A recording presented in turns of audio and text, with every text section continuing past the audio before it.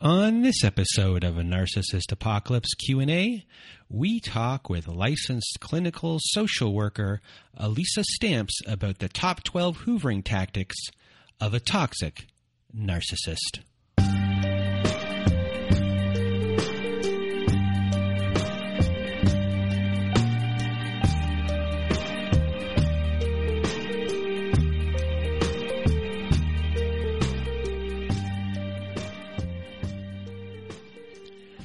Welcome to Narcissist Apocalypse Q&A, everyone.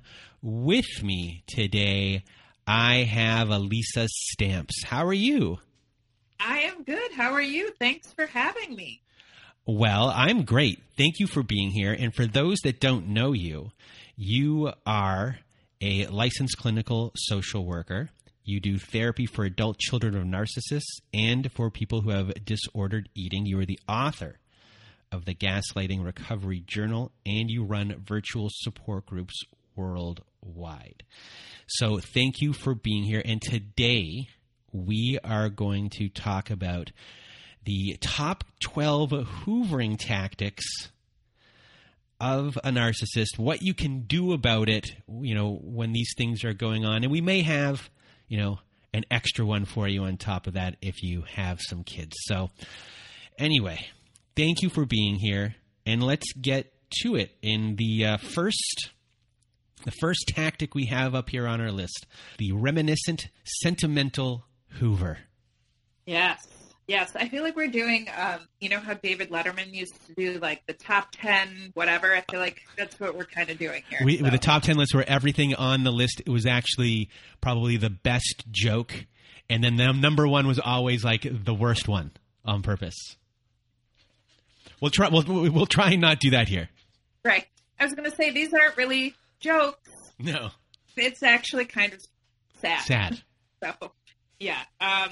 So the sentimental reminiscent hoover, right? So this is maybe a narcissist or gaslighter that knows that you had good times together, you being the target, them being the gaslighter and narcissist.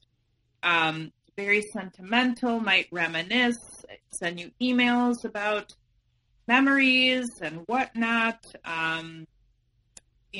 Maybe sharing old photos together. I think this can happen a lot with parents, not only partners, narcissistic partners, but parents that are narcissists, where they, just want the relationship to return to the way it once was, and will remind you that you only have maybe one mother, or, they're really going to play into the sensitivities of the target. You only have one mother. Yes. It's not funny. I can tell you, I think I've heard my grandmother say that to my mother and my aunt on many occasions. Yeah, and I've had clients where they've received maybe letters from their parent that they haven't had contact with for a while, and, there's always that brought up somehow. You only have one mother, or love your mother, or like really trying to dig that point in.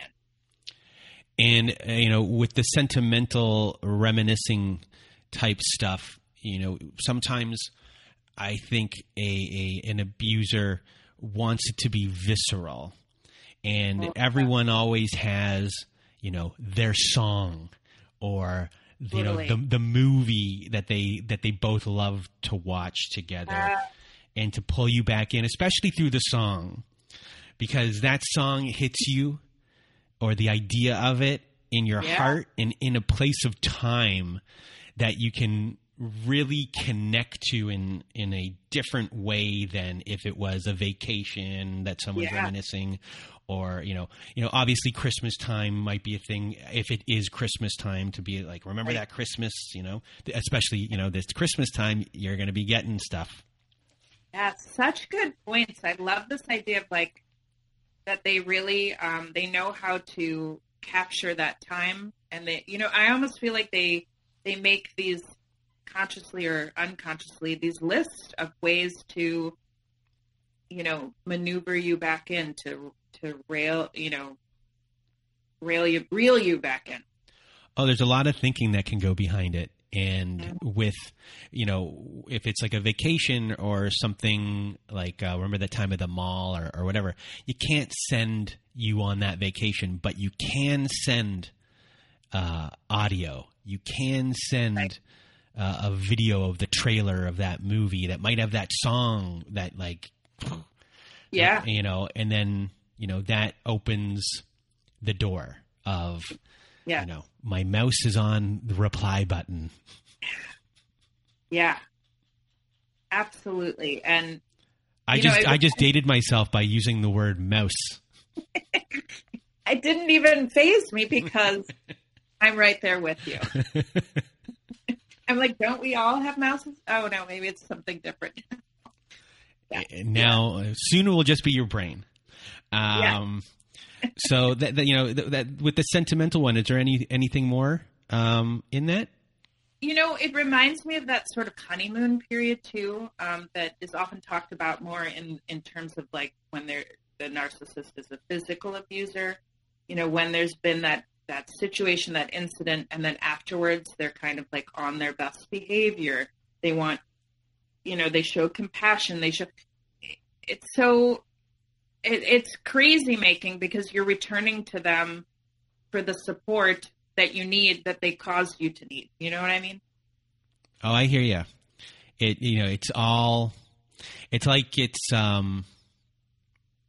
They're creating a scene, or they're creating the mood. They're creating the aura of it, in the hope that you get swept up in the magic. Yeah. Yeah. Because it's smoke and mirrors. Total smoke and mirrors. Yep. So up next, a classic Hoover. This is a real classic Hoover. On all the Hoovers, this is, to me, it's like a real low end Hoover. Yeah. If that makes sense. It's called the accidental contact. Yeah, Hoover. yeah. Yeah, they're not writing their master's thesis with this move, are they? This is as simple as you can get. Yeah. So, sorry, and this can be like, sending a text to someone and pretending that you're not the person that the text is supposed to go to. Yep. Just to open up a door, hoping that you write back something along the lines of, this text wasn't meant for me. They're just hoping that door opens the door. Yeah. Yeah, I think this, and I think it can even be accidental, but even with like random questions where they'll just text you to ask you about something that maybe the two of you knew or talked about once. Just as, I was just trying to get information. I just needed to know that, you know what I mean? Like, yeah, that would be, I would classify that more as like if you shared a dog, or if you had some sort of things kind of in common once. Hey, we have this bill. I could easily take care of that bill, but they're getting a hold of you being like, everyone, here's a number. We're adding a 13th. It is like, we have this bill together and I can easily pay it and that's it. But I'm going to make you know that we have this bill that I am paying. So it's kind of like these once shared responsibilities that I'm trying to get information for, that I really don't need that information for. Yes. Yeah, and maybe it happens after like silent treatment from them as well, as sort of their entry back in. Yes. And so that's like so that's 2 and 3 right there. There's the accidental contact, which would be more on the line, like along the lines of like someone saying like, "Hey, did you contact me?" Like where it's like they know that you didn't contact them, but they're pretending that you might have done something for them to actually do that. So that's more in the accidental. And then the one that we just did before, if that makes sense, is on the shared duty contact, let's call it. Yes, good. Good, we're coming up with our own. Well, you are. Ones that weren't on the list. Now you have 3, everyone. You bought 2, got 1 for free. There you go. It's a good deal. So up next, Also a great one. A very dramatic, the crisis Hoover. Oh, yeah. Talk us through this. Yeah, so I've experienced this. I think it happens again a lot with adult children of narcissists. Perhaps there's been that silent treatment period. Perhaps there's been like blocking of your narcissist and going no contact. They will somehow, be it directly reaching out or be it, let's say, through a relative, maybe that you still have contact with, let you know that something urgent is happening. So, guess what? I just got my test back and I do need chemotherapy, or, you know what I mean? Like it's a big mic drop kind of situation. One of my parents has died. My friend died. Right. You know, and then it tugs on your heartstrings where, I have to be here. Right. For this person. Yeah. We go into maybe rescuer mode, which is a familiar role that maybe we've been in these relationships, where they get to play victim again, and we come in and rescue. So you're the caretaker comes in, and your guilt comes in. Then all of a sudden, you're on the phone with them. You might meet them in person, and then before you know it, you're back in a relationship with them. That's right. And again, personally, I've experienced this. Actually, as we're talking about it, countless times from my narcissistic parents. So, all right. Yeah. So what's the latest crisis? The latest crisis is possible exposure to COVID. It's a like an entry point, right? Like that. I'm going to tell you this happened, and then I'm expecting a reaction. And the great thing about this is that it could be very exaggerated. That's right. Or it may not even exist. Yes, thank you for bringing that up, because absolutely remembering that the narcissist relationship with the truth is an interesting one.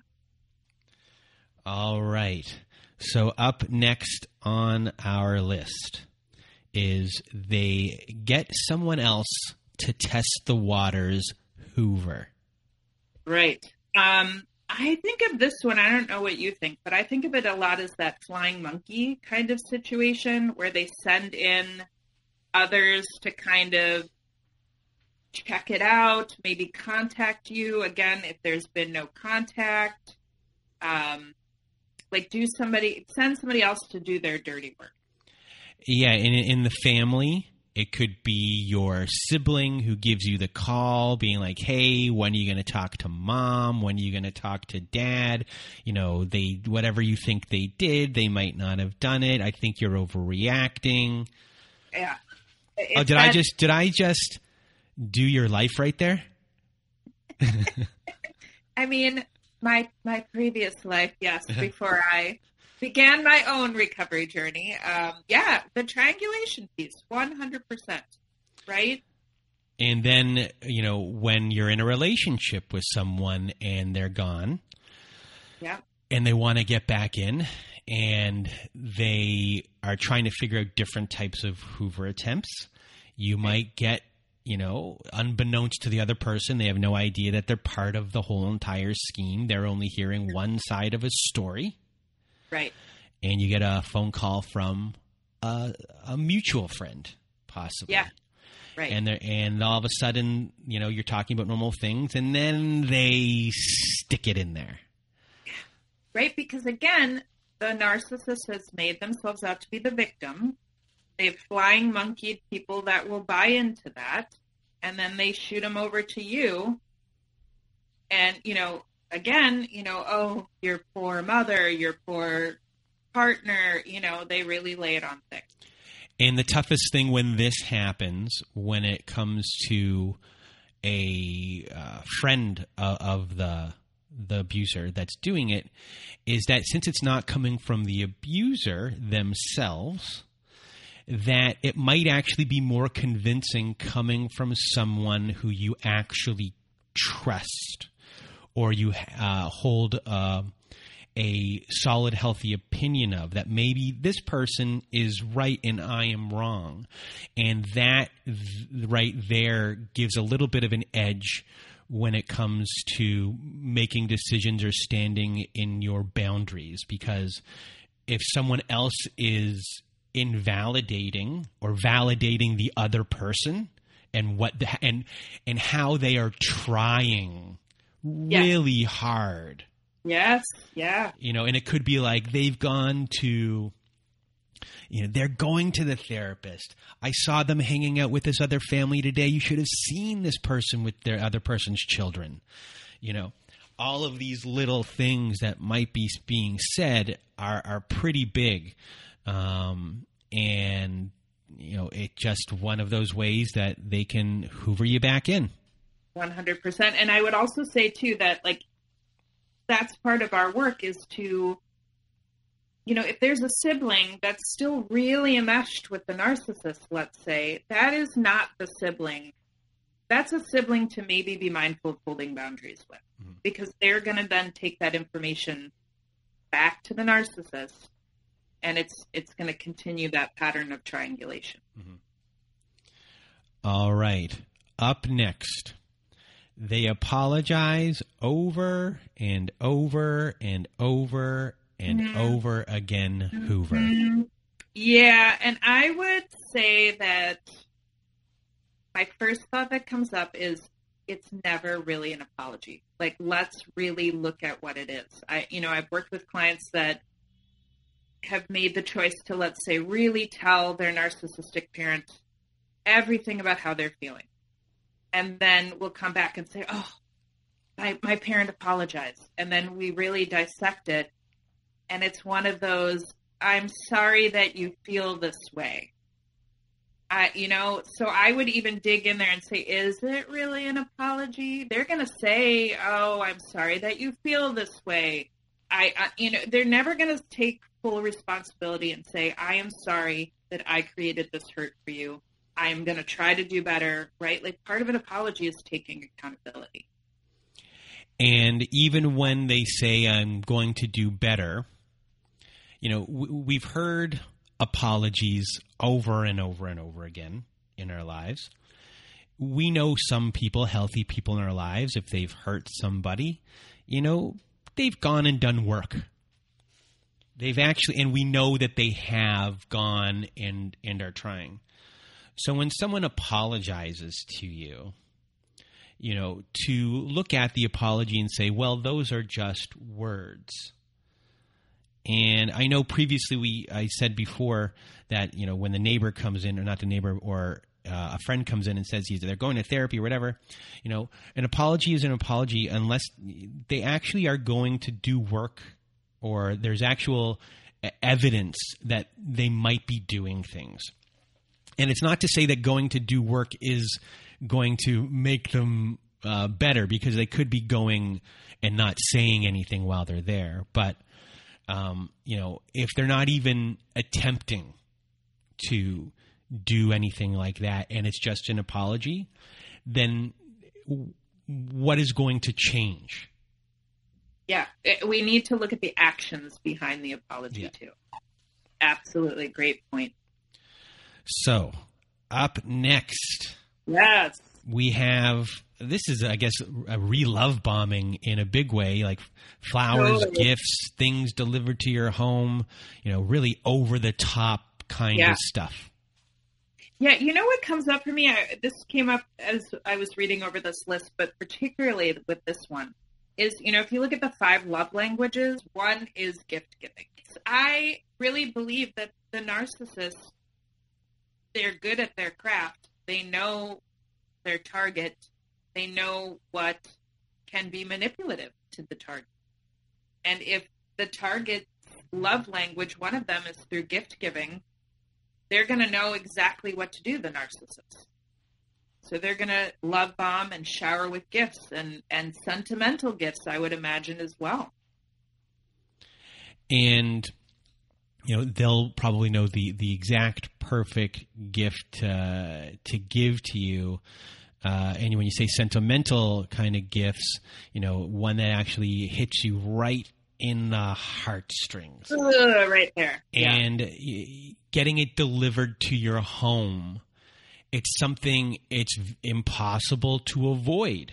You know, you're trying to avoid the Hoover in every single way. And here is, you know, right when you're home, the doorbell rings, and here you go. Right. I mean, you have two options here. Immediately throw it out, or the curiosity gets the best of you. Right. You know, and it's such a hard position to be in, right? And especially when it is something that's so sentimental. I do know of clients that have really, really, and I would say, like, if you're at a place in your recovery where your boundaries include actually sending the gift back to the narcissist, like, kudos. Because I think that's a really hard one, but some people are at that point where they can do that. And I guess another thing when it comes to gifts being given, sometimes people who were stingy or not forthcoming with their money, when all of a sudden that they do a Hoover like this, and they are showing you that they're like you through spending, which wasn't before, it might show to that person, oh, this person has changed. Yes, right.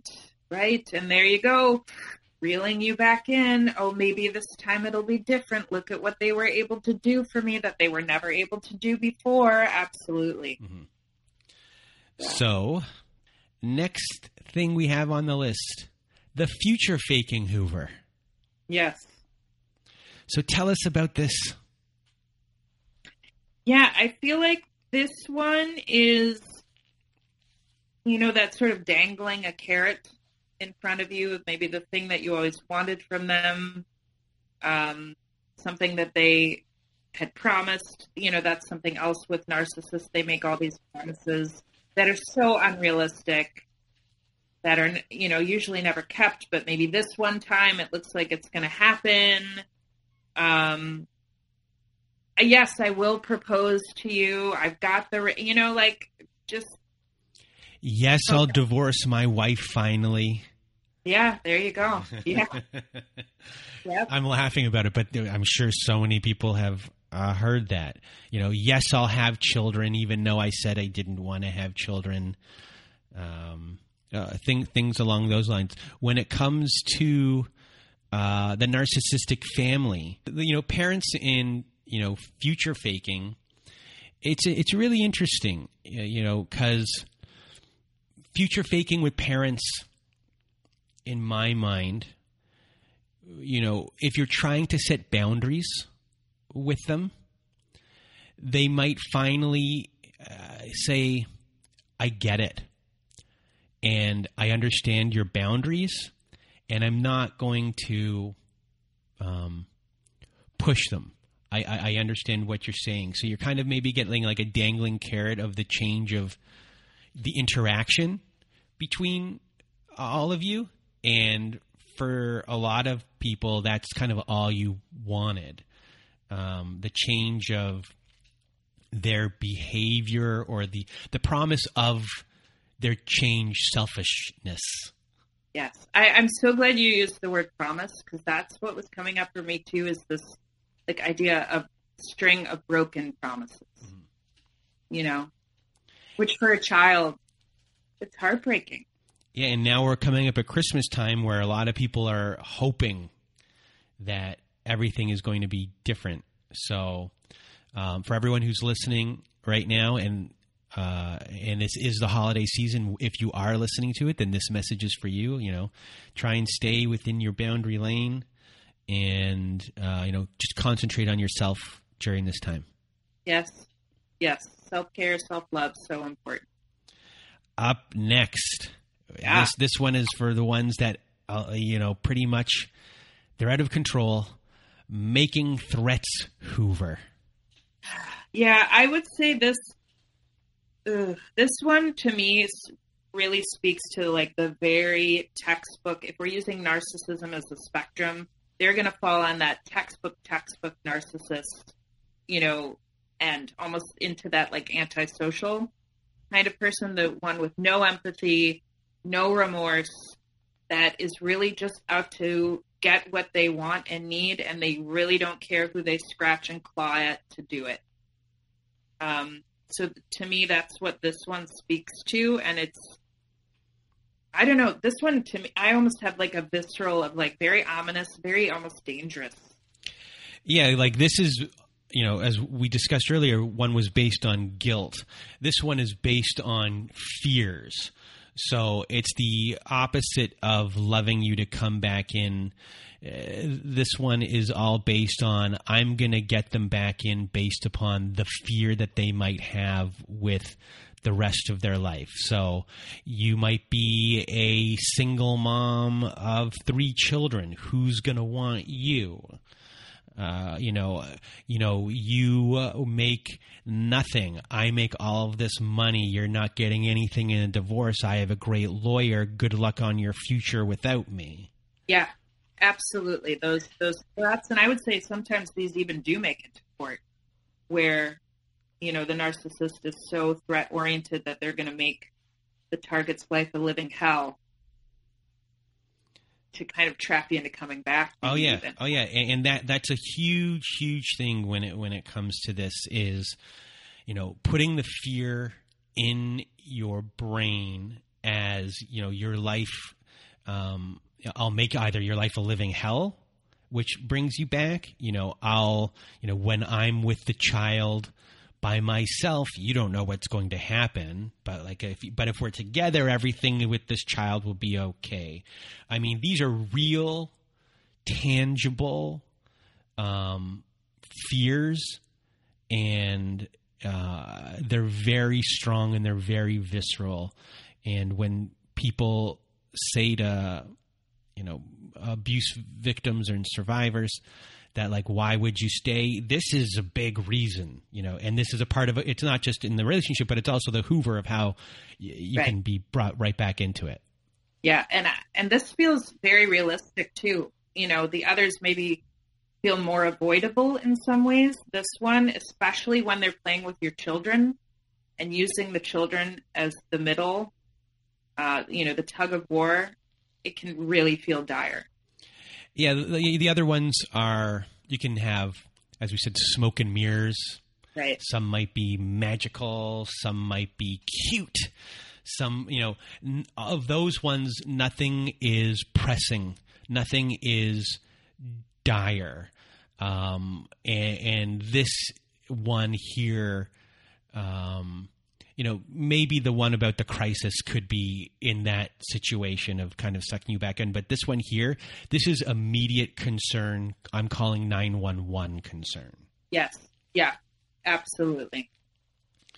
So up next, we have holding on to your belongings. We've gone from the giant concern here to holding on to your belongings, which is a really interesting one. Yeah, it is interesting. I'm just sitting with it. Those stories like you hear when you're dating, like, oh, well, if he left his scarf over there, it must mean that he wants to see you again, or something like that. You know what I mean? Oh yeah, I think that was in. I think that might have been part of 50 Shades of Grey. Okay, I actually didn't see that, but I will take your word for that. Okay, 50 Shades of Grey. Go watch my YouTube video I made about 50 Shades of Grey. Ooh, yes, will do. It's I make fun of it. It is one of the most unhealthy movies around. Yeah. But that's what you get from being fan fiction of Twilight, which is also one of the most unhealthy films for women around. Yeah. Yeah. We could add to that list, like, until tomorrow, I think. Yes, we can. Yeah. So go back to that. Yeah. So, right. So maybe this also plays with the sentimentality and the emotions a bit.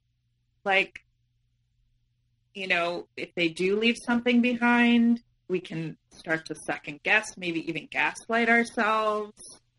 But then, well, to add on that,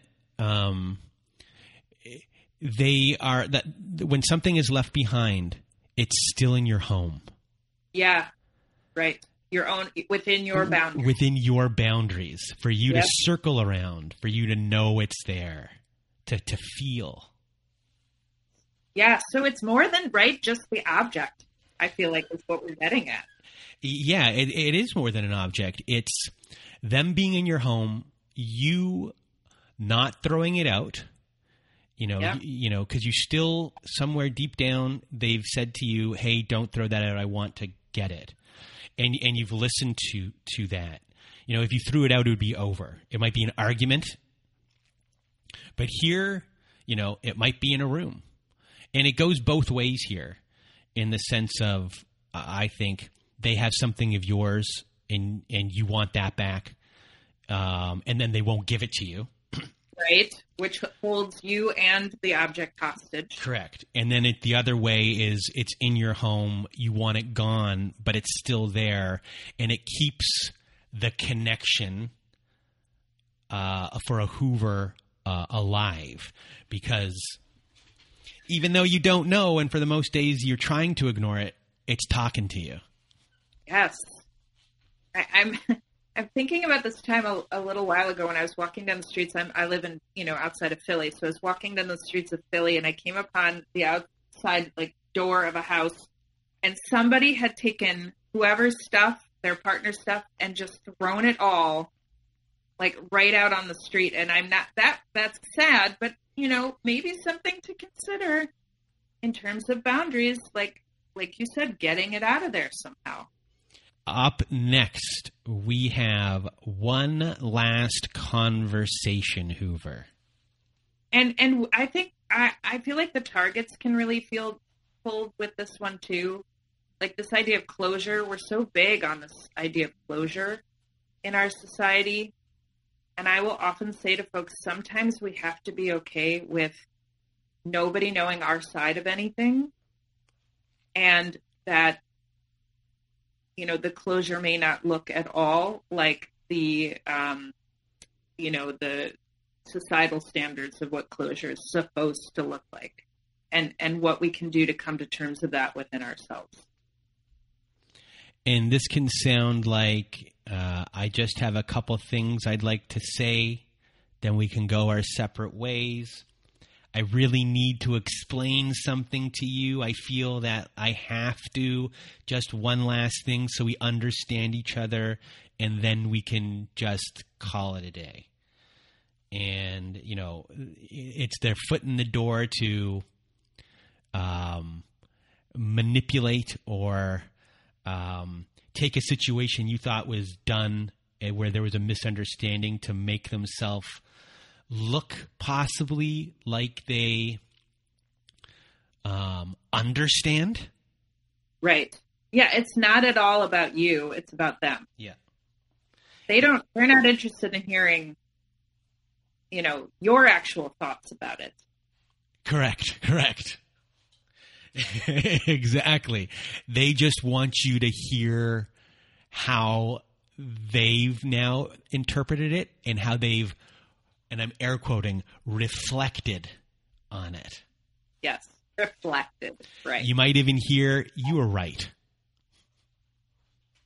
Yeah, but I would imagine that would be followed up with something. You were right, but. Yes. And there's always the but. Always the but, the however, the and, the you. Yep. If someone says you were right, make sure there's a period at the end. Yes. We're back to the whole apology thing as well. Yes. Exactly. Yeah. All right. Next one up on the list. Appeals to religious beliefs. Ugh, okay. This is a biggie. Yeah. I'm thinking about within religion itself and certain sects and certain extreme sects of religion, that in and of itself has narcissistic qualities and cult-like qualities. So maybe part of this is a twofold thing where, I'm a big, huge fan. I think you had him on your show of the Nexium, any cult type of thing. I can't get enough. I love to watch it and learn about it. So maybe it's like a twofold thing, right? Like somebody choosing to leave this religious cult type situation, and then the person who's still in that, who maybe has even brought the target into the situation, right? So leaving that, and then also leaving this narcissistic person behind. And, it seems really layered and complex to me. And then using this whole idea of purity and sin and guilt as manipulation tactics. Yeah, the sanctity of marriage, our vows, things like that in the Hoover, one last time. I've been praying and God has told me we should be together. I mean, that is, for someone who's religious, to hear something like that can, really reel you back in.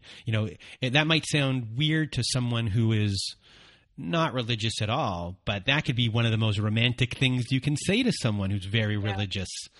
Yeah. God told us that we should be together. And then the fear-based ones, because that's a love-based one.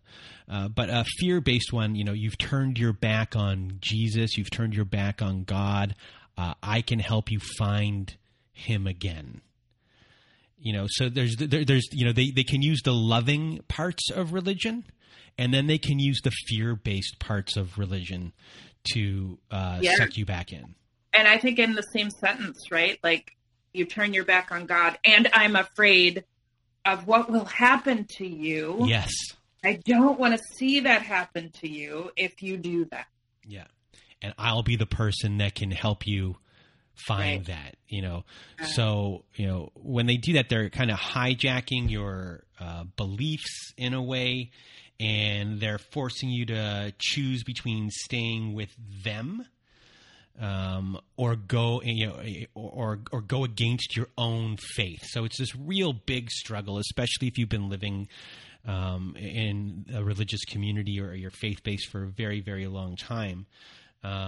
Because that community has been nourishing to you in a lot of ways, and your whole identity might come from that, or at least part of it. So to use these in that way is, very difficult to leave. And as we've seen in documentaries and things like that with cults and, as well families, because families are cults, it's hard to leave the family. Right. I think it can also be used as justification for abuse in many ways. Mm-hmm. The whole spare the rod, spoil the child. And also in terms of sex, that comes up for me a lot with this one too, that sex can be used in abusive ways, and particularly in various religious situations. So again, I think it's so complex. So it's interesting when you discuss justification, like everything that they've done has been justified based upon, what we've learned our whole entire lives. So, right. I may not be apologizing for anything because based upon the scripture or whatever, there's justification for that. You just have to, make your way over to God more and be part of that. So right. It's like, if anything, this is, of all the categories, the second least or the least amount of apology going on. It's a real mind trick. Total. Yeah, it's fascinating how we can even get to these places too, right? All right. Next up on the list, we have threatening to harm themselves, Hoover. Yeah, this one I think happens a lot more than maybe we even talk about. And I think when there is that sort of narcissistic personality, but maybe there's some borderline or histrionic traits in there as well, that is a common tactic, unfortunately, that's used. And it's sort of sending out these signals as to who's going to save me. It's a test. It's a way to test, too. Keep you roped in, absolutely, but also test how far will you go as my rescuer? Yeah, so this can come out as I'm going to kill myself if you leave, or they just might start mentioning if your relationship is rocky Well, at that point it is rocky, but they'd mention it. Also, I've been cutting ever since we broke up, like that they start telling you about their self-harm to really get that guilt laid on pretty thick. Absolutely. Or even I think in addiction, right? If you leave me, I'm going to start using again. I'm going to start drinking again, and you're going to be responsible for my relapse. I mean, right? We can use this tactic. It can be used in so many different ways. Yeah, and that's a big thing you said right there, which is responsibility, that they're taking the responsibility of their actions on this one off of their hands and putting it firmly on you to make you think that you were the one that caused this, when no, they're the ones that cut themselves. They're the ones that have these emotional problems, not you. They're the ones that have to go to therapy. You're only in therapy because of them. Maybe you had other issues you were dealing with before that you need to deal with, but right now, they're the primary part. Yes, it's such a desperate, right? Like the word desperation comes up for me with this particular tactic. And, I used to work in an inpatient drug and alcohol facility as a therapist, and this would be projected on therapists all the time there, this idea of, well, if you let me do this, I'm going to just drink it. No, guess what? I don't have that kind of power. We don't have that kind of power in the relationship. They have the power in that respect as to their own responsibilities. And you use the word desperation. This one is the equivalent to me of you're on the 50-yard line. There's 1 second left in the game, and you throw up a Hail Mary. Yep. It's a full-on Hail Mary. So now that we've discussed all of these Hoovers. Yes. What can someone do to retain control of their life here, and how do you protect yourself against a Hoover and stand strong? Absolutely. I think the first thing is awareness. That's the first step to anything. So trying to view things from a different vantage point, maybe taking ourselves out of the immediate situation and looking at it from an aerial view, if you will. So having awareness, reaching out for supports. There's so many supports now, something like your fabulous podcast or a therapist that specializes in this type of emotional abuse, friends that are really there for you unconditionally, that aren't going to be Hoovered themselves. Standing in that, and then just standing in our own authentic truth and holding boundaries and claiming our land as to what is acceptable and what isn't. They're looking for supply. The narcissist is looking for supply. And if we don't engage with that, we're not going to give them what they're after. Well, Alisa, I want to thank you for being on our show once again today. Where can everyone find you? Tell us what you're doing. Sure. Thank you. First of all, this was, dare I say, fun? I had a good time. So you can find me on my website, www.alisastamps.com. I'm on Instagram. I think it's at alisastamps.therapist. I started recently a humble little YouTube channel, so feel free to check that out. I've got a couple of videos up. Again, it's very humble. It's in its early beginnings. So feel free to check that out as well. And, the book, too, that makes a great stocking stuffer. Just kidding. I don't think it would make like So the book is The Gaslighting Journal, and we can go to your website and click on it and buy it there. It's also available on Amazon. Yes. So that is that. Alisa, I want to thank you once again for being here with me today and sharing all of this information with everyone and having just a good time with me. Thank you. Thank you so much. I was thrilled to be back. So very nice to be with you. And now, everyone, before we end off the show, I just want to remind people, if you want to be a guest on our Survivor Story episodes, please do go to narcissistapocalypse.com. Top of the page, there's a button that says guest form. When you click on that button, it takes you to a page with all of these different instructions of what to do. You can fill out that guest form or send us an email from that page. And another thing we have at narcissistapocalypse.com is at the top of the page, we have a support group. So if you click on that support group button, it will take you to your very own, our very own safe social network where you have forum boards. We have Zoom meetings every Wednesday night and Saturday night. In the new year, we will be adding an afternoon group as well. And also on there, we have ceremonies. We have closure ceremonies. We have ceremonies for new beginnings as well. You can post anything you like on there. We also now have a newer group on there, which goes into a lot of existential stuff, I think. I think that's what it is. A lot of deep kind of stuff someone in the group created. Just a lot of interesting, great people on there that are there to support you. So if you want more support, please go to narcissistapocalypse.com. And at the top of the page, press the support button. And if you need even more support, please do go to domesticshelters.org. They have an extensive library of articles and resources that can help you make sense of what you are experiencing. They can connect you with local resources, and they can find ways for you to heal and move forward. So please do go to domesticshelters.org. And I think that's it from me, myself, from Alisa Stamps.